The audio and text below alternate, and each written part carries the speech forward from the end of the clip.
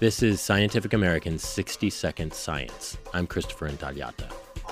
In Latin America, Native Americans, Africans, and Europeans have intermixed for centuries.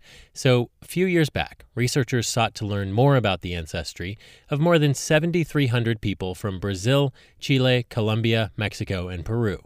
The volunteers provided DNA samples, and they also answered the question, what do you think your background is?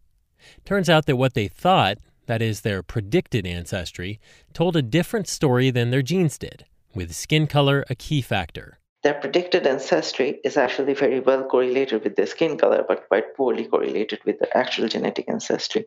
So that showed us that people are actually trying to predict their whole ancestry but by just looking at their skin color, which is a pretty crude thing to do, but that's how the attitude is in Latin America.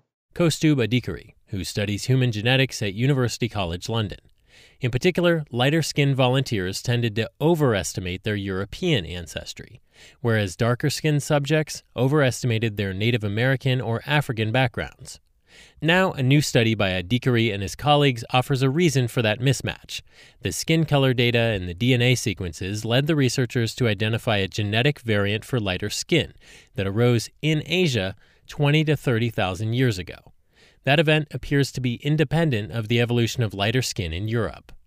What's it all mean?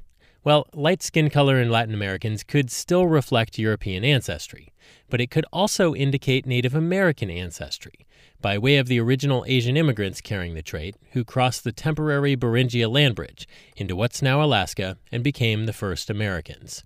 The researchers were also able to show that this gene variant for lighter skin pigmentation is more prevalent in parts of Asia that do not get much sunlight, indicating a possible way this genetic variant could have been selected for.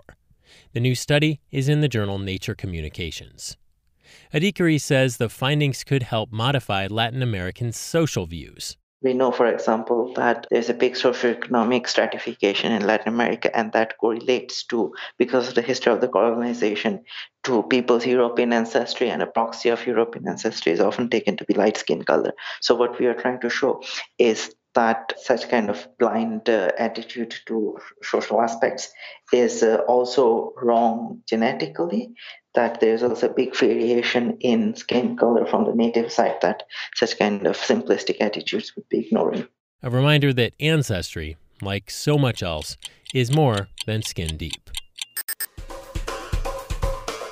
Thanks for listening. For Scientific American's 60-Second Science, I'm Christopher Intagliata.